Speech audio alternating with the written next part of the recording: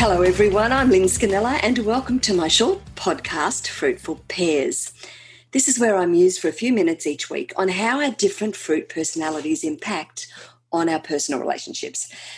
Now, as these first few episodes are about setting up the basics, it's worth it, if you haven't done so already, hop over to my website, lynnscanella.com.au, look for quiz and do the short taster quiz to find out your fruit preference, apple, mango, lime or banana.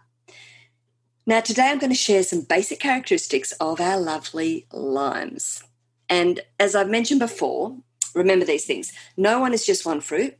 We're all a beautiful blend of all four. What this means is that unless you're quite an extreme version of one, you won't hear all of your characteristics here. Secondly, remember this is pop psychology. Although it's really valuable stuff, really don't take it as definitive. It's meant as a guideline. And lastly, I'm going to talk in terms of extreme behaviour because it's easier to remember those traits. Okay, let's chat about limes. Limes are lovely and modest. They don't show off and they don't like to stand out. They just like to do whatever it is that has to be done and do it well. In fact, to perfection if they have their way. And they don't need to tell the world how wonderful they are. They're not frenetic quick thinkers. They're careful, deliberate and logical thinkers who like to have the time to ponder decisions so they can make an intelligent and well-informed choice. So that means they don't like to be pushed into anything, whether it's a weekend away or a new sofa. They might tolerate some apple, mango effrontery in the early stages of a relationship, but it is not their natural disposition. Limes love order and systems and procedures, so expect any of the following: a colour-coded wardrobe, spices in alphabetical order, in matching jars, books arranged either by colour, height or genre, but ordered, a bed, of course, made every day, sheets changed without fail on the same day each week, and lists, lots of them, and always one with jobs for you. You're getting the picture. Limes are worriers by nature. They worry about climate change, whether their hair colour's right for them, and getting dinner on table by 7 o'clock so the boys can go to footy practice. Now, all this worrying can lead to expecting the worst and sometimes being quite flat. But there is a positive side to this approach. Because of their nature, limes are excellent at weeding out any gaps in a plan. So imagine you're the big mango with big ideas. The limes are there to roll their eyes and ask exactly how that 3-metre dining table will fit in a 2-metre space. Without limes to bring us down to earth, many plans would fail dismally. So given this careful, slightly anxious approach, limes don't like to be around people who are disorganised, late, forgetful or unpredictable, as this makes them feel upset and uneasy.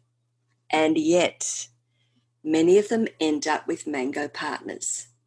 So what's that about? It was Carl Jung who proposed a theory that suggested we seek out our opposite personality in our partner in order to complete ourselves. What he didn't tell us was how to sort out all the crap in the years that follow. We're going to be taking a look at that in later episodes. Rule keeping is fundamental to lime order. Like their left brain friends, the apples, limes are really hard on themselves when they fail and equally hard on those around them. They are most distressed when rules are broken and order is upset. But because of the rules limes set themselves, they're consistent and dependable. A lime won't let you down when you tell them to be somewhere at 9 a.m. And I can tell you, you want a lime surgeon for that triple bypass.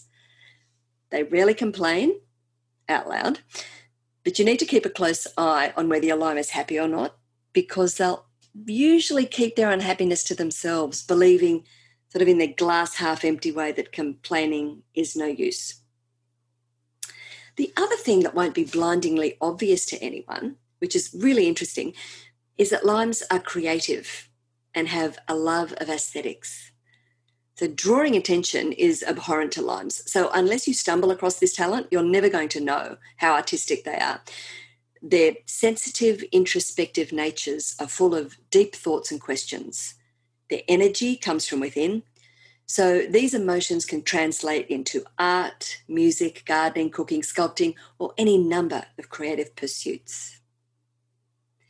if you're sensitive, or if you can be sensitive to Lime's needs, and you watch for what's important, maybe it's quiet time or alone time or even just time at home, you will find a loving, loyal, and devoted partner who keeps you on time, which is just some of the many reasons why you love them. So who's the Lime in your life? Did that hit any chords? I'm sure everybody knows someone with these characteristics. They're a beautiful fruit, and if you happen to be with one, you will always feel safe and secure. Now, for more on all things fruit, please reach out and connect with me on your favourite socials. I'm on Facebook and LinkedIn, and on Instagram as Lynn Scanella Fruit. And to find out more on all things fruit and relationships, jump on board at lynnscanella.com.au books. And you can pre-order Pick Me, Loving and Living with People You Just Don't Get. So you're going to be the first and the happiest couple on your street come Valentine's Day 2021. Hey, thanks for listening, everybody. As always, lovely to have your company. Hoping that this is helping just a little. I'm Lynn Scanella. See you next time.